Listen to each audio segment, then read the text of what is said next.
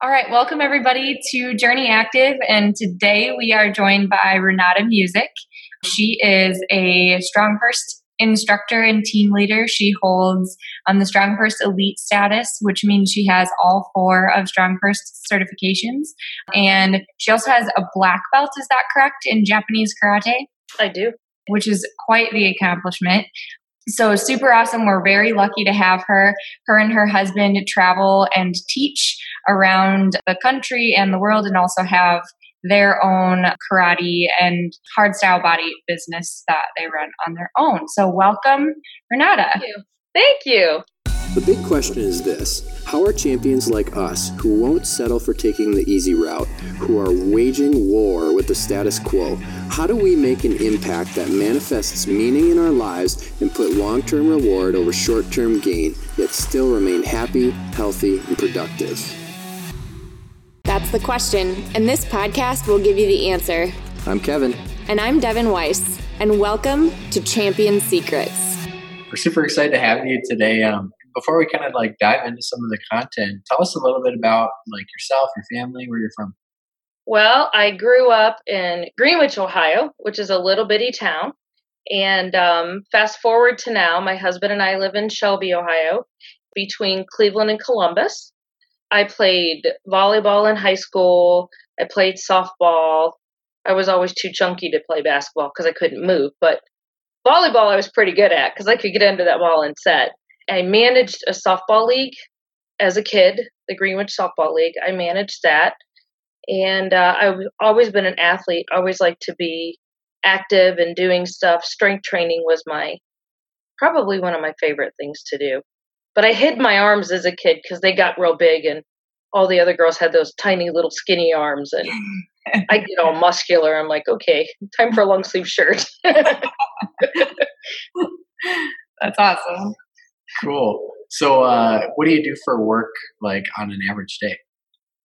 Average day, currently I'm at the Shelby Y and at the Mansfield Y, and I teach Live Strong, which is a group for cancer survivors. It's a 12-week free program that our YMCA has, and I am the chief instructor at the Shelby Y. And then I assist with 2 other instructors at the Mansfield Y, and I teach that. So I'm at the Y usually from 8 until noon, and then I go back from 4 until sometimes 8 o'clock. Wow. And I avoid the weekends if possible, unless we have karate tournament training or karate tests that I have to be there for. So you're pretty much going all day then? I am. Yep. So when you're not working, what do you like to do for fun? Play with my grandchildren. How many grandkids do you have? I have 2. And I love to hang out with my kids, but there's all about the kids. And my husband's not too bad to be with, but there's just something about these little tiny humans that are just too much fun to watch and develop, and they're just a blast for me. To see them go, "Mama," and go running into your arms is just melting. I am a 6 degrees black belt in Japanese karate too. This year I celebrate 25 years of being a black belt and 10 years at the Mansfield Y. Wow. Wow, congrats. That's awesome. Thank you. So I'm pretty happy about that. Yeah.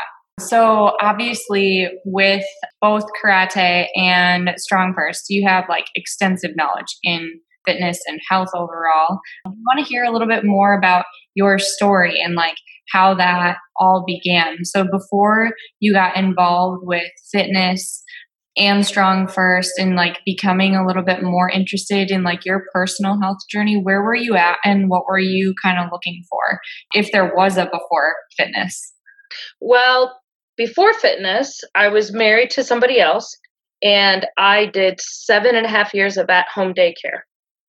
Okay. My son started the Taekwondo program at the Y, and I would go out and do my own little thing on machines.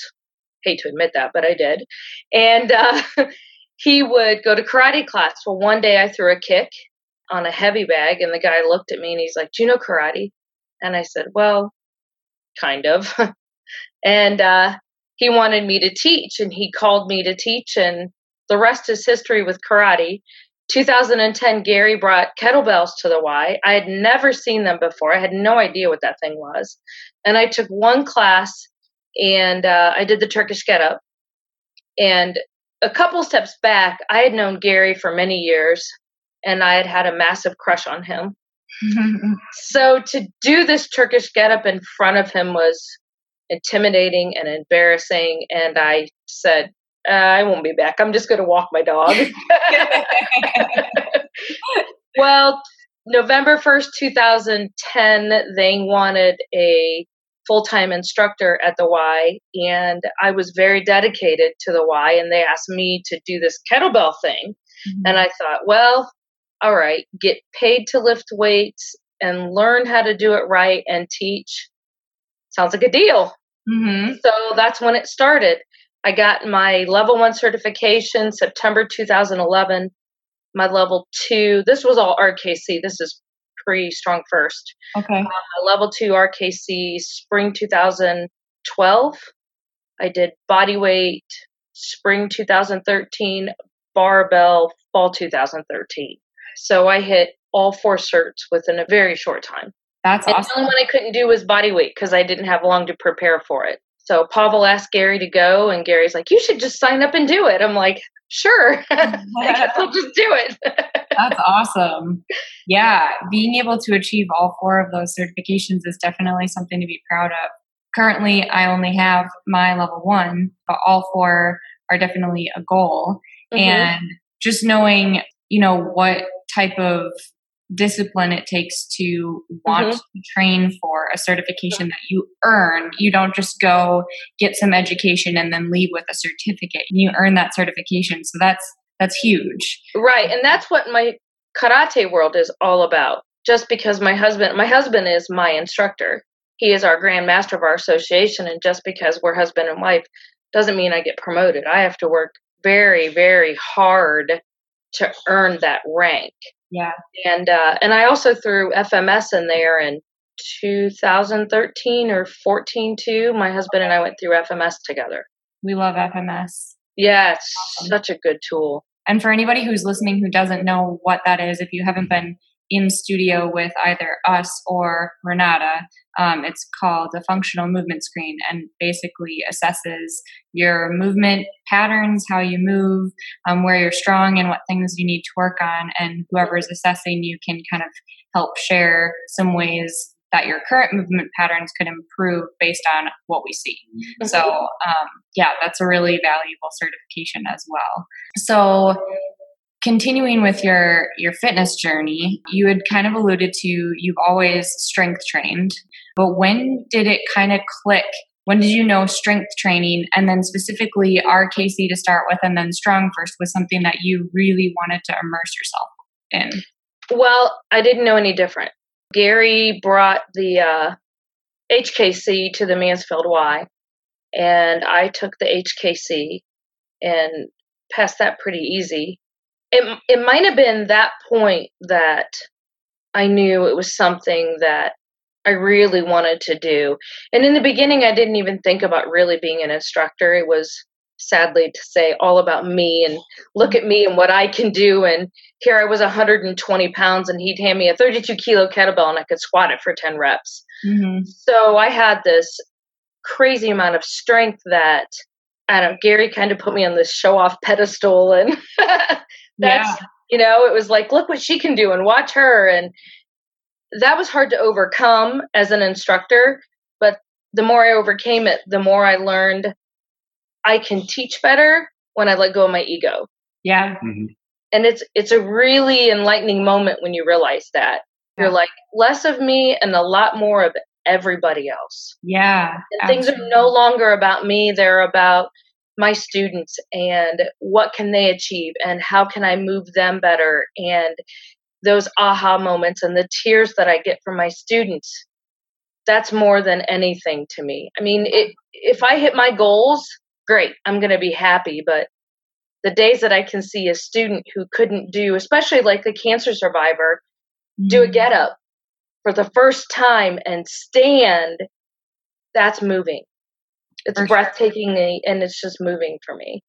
That gives me like goosebumps just thinking about, because having had experienced that at Journey as well, like we've had people who've had multiple surgeries on major joints who've said, like, I will never move from the ground to standing up in a Turkish get-up. And then you see them stand up and you're like, whoa, don't cry. You know, like, so it's really cool to be able to see that happen and to trust the process. And I think you hit the nail on the head from a coaching perspective. If anybody's listening to this and you do coach others, that's a huge roadblock that you can encounter as yourself.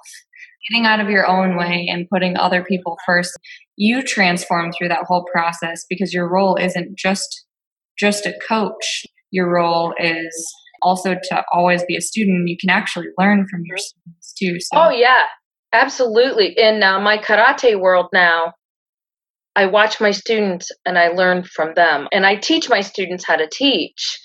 So by watching them, I learn what I need to fix. And it's very difficult for me to explain this, but my kettlebell world, my barbell world, my bodyweight world, and my karate world are all a big web.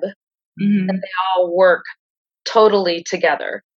So that's pretty cool. I do keep it a goal to always have my skills dialed in. I always said that if Pavel knocked on my door at 2:00 in the morning, I could do anything, even in my pajamas. I could do all my skills. I always want to stay sharp. You know, the sharpest edge dulls the quickest, and you have to keep those skills sharp all the time. So that is my number one priority for myself. That's awesome. If I hit my other goals, great. If I don't, that's fine. But to always stay sharp in my skills is my number one goal. Yeah. That's awesome. I've never heard that quote before. The sharpest edge dulls the quickest. Like that, That's awesome. So switching gears a little bit, at Journey Active, we talk a lot about high tension training. What is high tension training to you?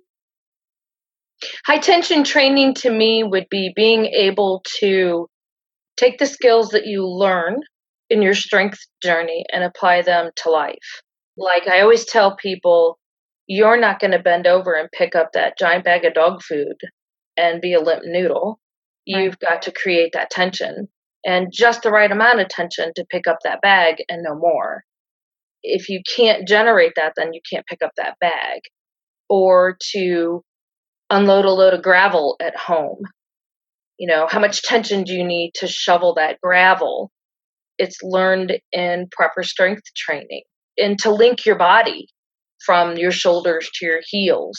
And, you know, one of the things that the Live Strong participants have to do is stand on one foot for a balance test. And I always hear, I don't have any balance. I don't have any balance. And throughout the course of the 12 weeks, I teach them to let go of the word balance and to worry about tension and that high tension in your body, gripping the toes, zipping that knee up, tensing your glute, linking the side that you're standing on so you can do better and stand longer on that foot. So high tension training to me is functional. It's a daily functional thing. You know, from shoveling snow to sweeping the sweeper in your house to sweeping your garage out with a broom. How much we use brooms here in Ohio to sweep. You could apply a lot of tension and maybe do that. Right. But how much do you need to do that? You know, how much tension does your body require to pick your grandchild up off the floor? Yeah. Throw them in the air, release them, and catch them. So tension has to be as much in the gym as functional in your life. One thing that I love that you mentioned, and if you want to expand on this, great. If not, that's okay too. But I think a lot of people, when they first hear the word tension or high tension training, they're going to be just like tense all the time, like walking around kind of like a tin man. But one thing that you said was just enough tension to do what needs to be done and no more than that. Why would you not want to have like more tension? Is that going to help you be able to do what you're trying to do better? Or want to expand on that a lot? So there's a word that is used, and many years ago I wrote a blog on this, and I used the word maximal versus maximum. Think about a bridge, like a bridge that goes over a giant river or something, that has the beams or the wires connecting the bridge to the the big posts, those don't have a maximum amount of tension, because if they would snap. Mm-hmm. They're maximally tensed. So they just have the right amount of tension. If you're an athlete or if you're not an athlete, you have to know how much tension to have to perform a task. If you have too much tension, it slows you down. Mm-hmm. So in my karate world, we throw a punch, and you want to be fast when you throw that punch. But at the end of that punch, you have to be maximally tensed. You've got to have just a tremendous amount of tension, or you failed in executing a punch and landing that punch. And also, that tension is generated within the body. Now, if I'm punching a 7-year-old, I'm not going to have a maximum amount of tension in my body. But if I'm punching a heavy bag, the end of that punch, I will have everything maximally dialed in, and tension is at its highest. In sparring, older kids, I might hit a little bit harder. Yeah. Because they've got that experience. So that's the difference to me, to be able to create just that right amount of tension. Like I said, if I have to pick my 2-year-old grandson up, or if I have to pick my 10-month-old granddaughter out, the amount of tension has to be different. Kind of shifting gears to training and maybe your perspective as a coach, how do you think people benefit from being part of a community of like-minded people when they're training? How does that benefit them? How does it not? Right. Yes. I like simple. I guess I don't know anything different. Even in my YMCA world, in the back training area where all the guys are at, we're all like-minded. Mm-hmm. We're all there to support each other. The guys know that if they need a spot, I can spot them. I guess it's really hard because I don't know any different. Yeah. Mm-hmm. It's hard for me to say what it's like to be outside of this community. I know that at any time I can call on anybody. For instance, before I went to the Dome, I had to do double snatches, Mm-hmm. or teach the double snatch. And I sent videos of push, press, high pull, and double snatch to Karen and Brett. And I said, can you check these out? Mm-hmm. I've always felt very comfortable to reach out to people to do a form check. And I want people to do that for me too. I want them to say, hey, can you check this out for me? I always want to be available to people for that help. And that's what community is. Yeah. This is a strong, huge family, a global family. And we rejoice with each other and we cry with each other. Yeah. And I just think it's amazing. When my friend Heidi, who just went through level 1 and she got her level 1 cert, I just held her and sobbed. That's that love. That's that community that we have. Mm-hmm. So it's an amazing part of my life. I think it all boils down to having people around you. Like you said, you could have just left it at that. Why would you not? At least have people around you who you can go to and ask. Part of our mentality, especially in Strong First, but I would guess, even though I'm not part of the karate world, I would guess that this transfers very well there too, Mm-hmm. is being a student of strength. And just part of that strength mindset is understanding that you have never reached the end point and that you're always a student. And so the people around you can help you grow. Right. Why would you not train in a community of others who can help you and who are like-minded, who see training the same way? Right. And your community can be 10,000 people or it can be 5 people. Right. It's your community. My husband is an 8th degree black belt. He's been training since he was 12. Wow. And he still learns all the time. He doesn't ever stop practicing. Yeah. And he can't do the strength that he used to do because of his illness, but he trains all the time and he's always still trying to better himself. That's awesome. It is awesome. It's fantastic. And that, if I could give anything to anybody, I want to give that to them. To, pick a journey to better yourself. And that's what you need to do. It's it's a path. Mm-hmm. That's where you need to be in life, is on that path. That actually kind of answers my next question. So you knew I was going to say this, but suggest for somebody who's intimidated by something new, and I think you like maybe just expanding on like picking that path is actually a really good answer, but expand on that a little bit. Like if somebody's intimidated by starting something new, what's your advice? Well, that's funny you asked me this question because I just got done talking to the Livestrong people about this. When you enter a facility, a new facility or a new class, yes, you're uncomfortable. But remember, everybody there started where you are in the beginning. And let go of the thought that people are looking at you or wondering what you're doing, because to be honest, they're too involved with themselves. And in kettlebell class, I've had people say that, well, if I come into your kettlebell class, people are going to look at me. I'm like, are you kidding me? They're too busy trying to figure out where their next breath is going to come from. Not, you guys know what it's like. Yes. Every single person started where you are. It might have been 8 years ago that they started where you are, but we all started in the beginning. I started in the beginning. I started with that little bitty 18-pound bell. You have to start. You have to put your ego aside and your own cares aside and do something for you and start. Don't allow people to intimidate you. I gave up on that a long time ago. Amen to that. Amen to that. Because it's all about you and your journey. So if you're competing or worrying about everybody else, you're not going to go anywhere. You're not. You're going to stay stagnant, and stagnant's not healthy. I totally agree with that.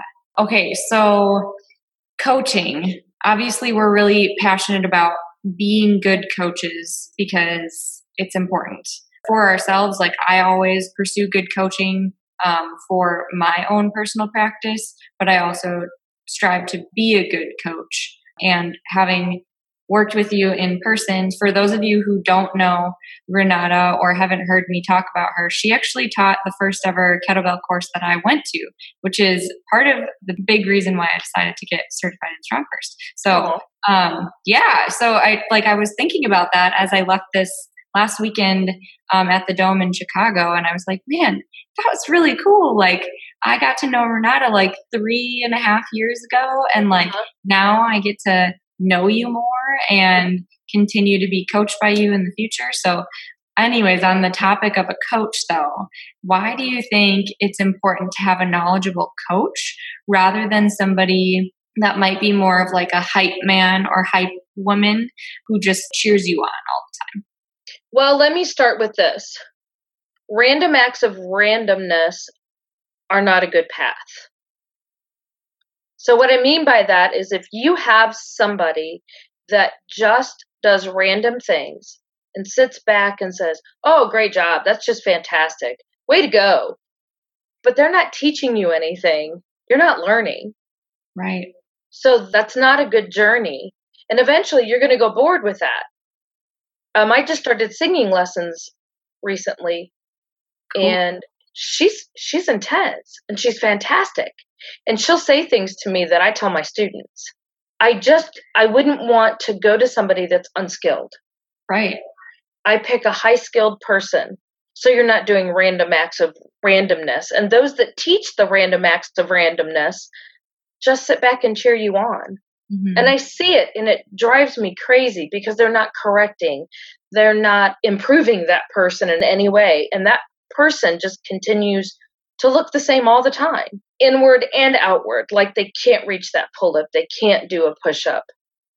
So I think it's important to find somebody that's just not a cheerleader for you.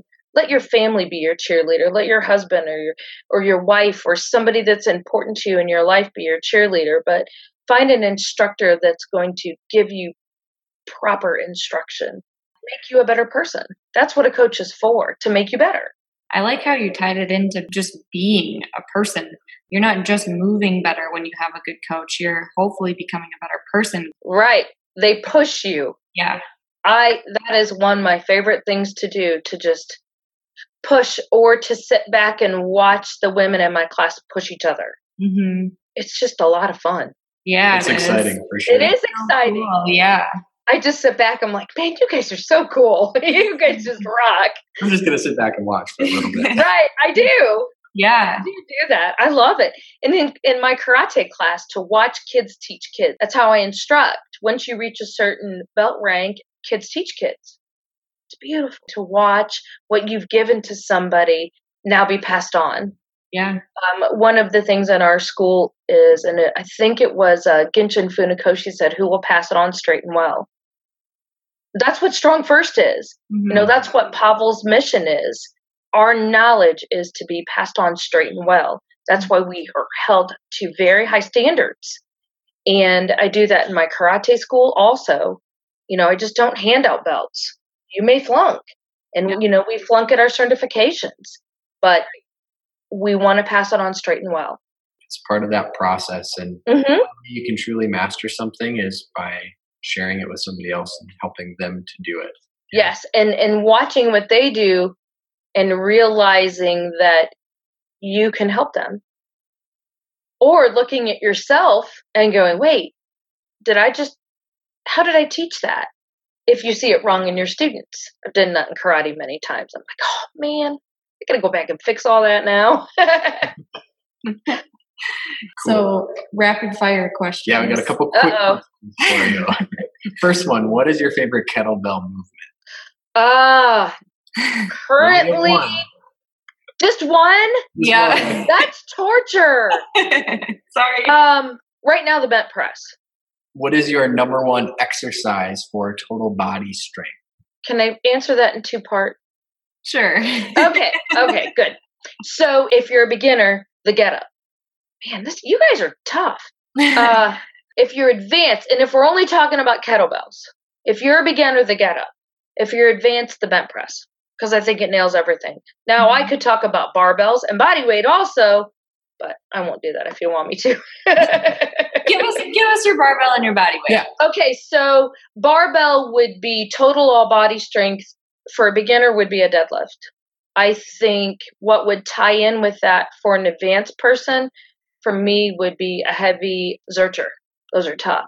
Body weight, absolutely a push-up. And every single progression to a push-up, starting from a wall to an incline to a decline to a one arm, one leg. Mm-hmm. So that could accompany beginners to advanced. Yeah. Sure. Just a push-up. Last one of the rapid fire questions. What is your top key to success in exercise and fitness? Patience. Be patient. Patient with yourself. Patient with your students. Patience if you get injured. Patience with their students if they get injured. I just would have to say patience. I've had a couple surgeries over the past years. A shoulder surgery from an injury when I was like 10 throwing a football in the backyard. And I had to have a lot of patience with myself for healing and not getting irritated because I couldn't do something, and just having patience for your students when they get frustrated and teaching them how to take that breath and shake it off and either proceed at that moment or wait and come back. Mm-hmm. Yeah. So I would have to say patience. Wise words. Thank you. Okay, so last question overall. For somebody considering high tension training, what advice would you give on why it works well, why they can do it, and then why they can and should make it part of their lifestyle? Can I answer that with why wouldn't you? Yeah. Yes. I mean, seriously, high tension training just bleeds over into everyday life. It saves your back. I mean, physical things I think the biggest thing is it saves your back. Mm-hmm. It saves your body. It keeps you safe. It makes daily functional movement easy. I think about one of the first things that was a key to me was when I had to shovel my driveway and my abs were burning because that's where my tension was. My back didn't hurt. Mm-hmm. My abs were burning because I would tighten up and pull with that shovel with my stomach, not, pull with my back. Right. Because that's not what it's about. It's about that tension in your stomach and connecting from the shoulders to the heels through what we call in karate your hara, which is your abdomen area. And that's what that area is for. It's to connect the top to bottom. Yeah. So I go on about that, but I won't. Yeah, no, that's awesome. Yes. Maybe we'll have to do a follow-up episode sometime. Cool. And go more in depth on like your expertise in karate and Oh, I'd love to. Oh, that would be My thoughts on self-protection, and you open up a whole can of worms there. Sweet. Okay. Well, we will have to do that sometime. Cool. But yeah, thank you so much for all of your wisdom in all these different areas. And it's cool to hear a little bit more about your story and your thoughts on high tension training and why you think it's so useful. So yeah, we're looking forward to the next time. Yeah, that'll be awesome. Thank you. Thanks for having me. I appreciate it. Would you like to see behind the scenes of what you can do to continue working towards your fitness, nutrition, and mindset goals? If so, then go check out journeyactive.com to learn more.